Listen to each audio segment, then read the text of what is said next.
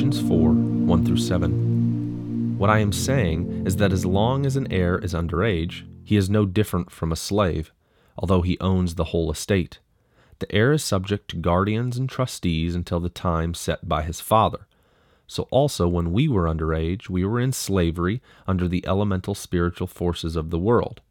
But when the set time had fully come, God sent his Son, born of a woman, born under the law, to redeem those under the law, that we might receive adoption to sonship.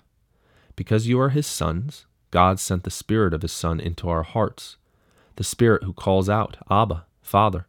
So you are no longer a slave, but God's child, and since you are his child, God has made you also an heir. Today's text reminds me of Batman or the Green Arrow.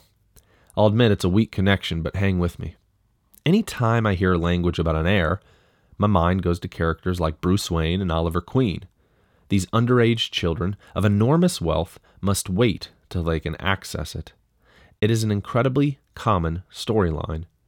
In a series of unfortunate events, the Baudelaire children have to wait till they are older to tap into their parents' immense wealth, while diverting the attempts of Count Olaf to get his hands on their treasure. You may have recently come across the Netflix series called The Witcher.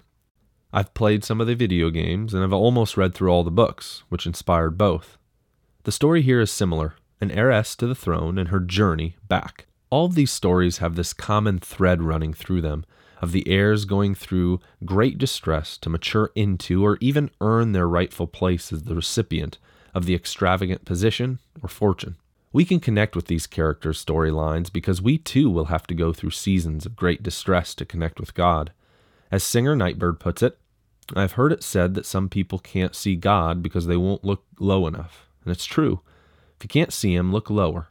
God is on the bathroom floor. But I need to be careful not to connect us too much to this heir language. There's dignity and respect accounted to an heir, even an unruly, disrespectful, and entitled one. This is more of an illustration than it is an actual reality. If anything, we would connect far more with the slave language. There is no respect shown to a slave, to an enemy, to one who is disobedient but has no connection to the Father, especially in these times, if one wasn't a Jew. Furthermore, the stories of these heirs are often growing up through their own experiences and efforts, whereas our stories seem to speak far more towards our own actions driving us further away from the Father. And of course, it goes without saying, we won't be making our way back to the Father through our own efforts, unlike these underage heirs we read about in books and see on our screens. But where our efforts end, God's grace begins. And that is where the text ultimately meets you today. Because in verse 4, notice it does not say, "But when the set time had fully come, God sent his Son to find those who were truly serious about their faith, to find those who were willing to turn from their sins to live a more obedient life." No, instead it says that Jesus was sent to those born under the law, slaves to it, that he might redeem them. It makes absolutely no mention of our part in this process. This is what fancy theological people call monergism. It is putting together the prefix mono, or one, with a suffix ergon, or to work. So taken literally, this means the work of one. God did not go 99 yards hoping you'd QB sneak it in. He did not show you the way up the mountain. He came down the mountain, threw your ragged body on his shoulders, and dragged you up to the promised land.